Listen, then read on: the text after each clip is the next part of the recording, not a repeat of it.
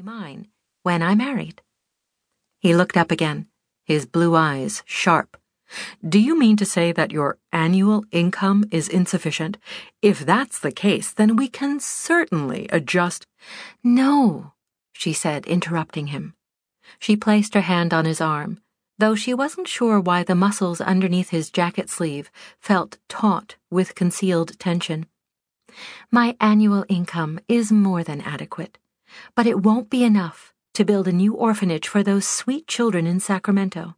I want them to have every convenience, and I can't do so without that reserved money." Clay leaned back, breaking her hold.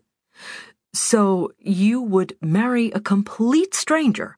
he asked, as he crossed his arms, "in order for the orphans in Sacramento to have a better home?" Why did he seem angry? Georgie fell back a step, raising her chin in defense. "It isn't as strange as it sounds. Women have chosen to be mail-order brides for centuries, and for far less compelling reasons," she added. "Age being one of them. I'm 22 years old." She turned away as a feeling of longing welled up within her. "In many people's eyes, I'm practically a spinster, and yet I'd like to be a wife and mother." Her cheeks grew warm at admitting such hopes to Clay, but he needed to know her mind was made up, especially since he would no longer be using her home as his office once she married. The thought of not seeing Clay on a daily basis caused an ache of a different sort.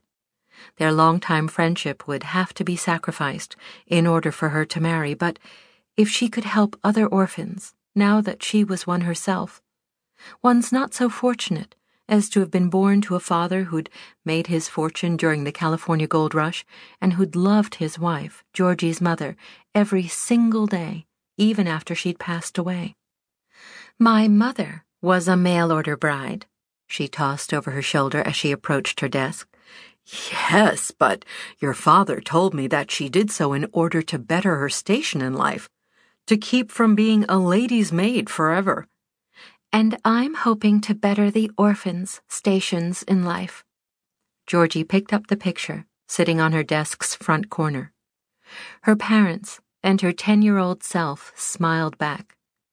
She and her mother had shared the same honey-colored shade of hair and hazel eyes, but Georgie's height was all from her father.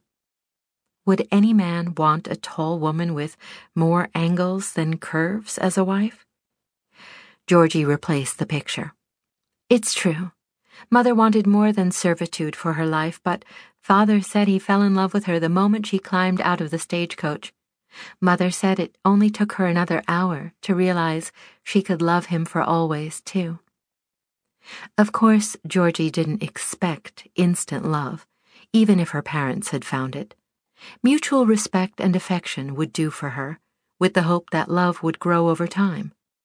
If her parents could make marriage to a stranger work, she certainly could too. Clay pushed back his chair and stood.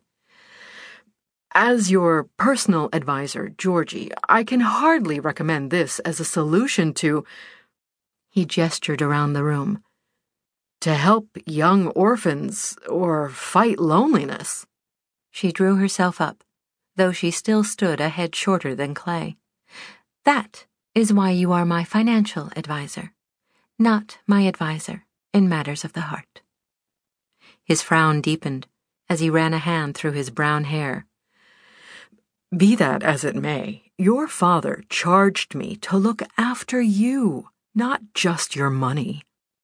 "Precisely." Georgie flounced into her chair and slid a clean sheet of paper in front of her. "Which is why I want you to narrow down the selection process." "I beg your pardon?"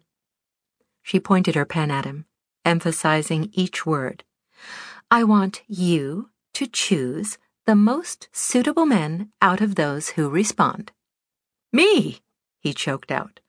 "I thought you said I'm not to counsel you on matters of the heart." "You also said Father made you promise to look out for me." She smiled sweetly at him. "Which, in this endeavor, means I need your unbiased, objective opinion as to whom I should begin correspondence with." Clay raked his hand across his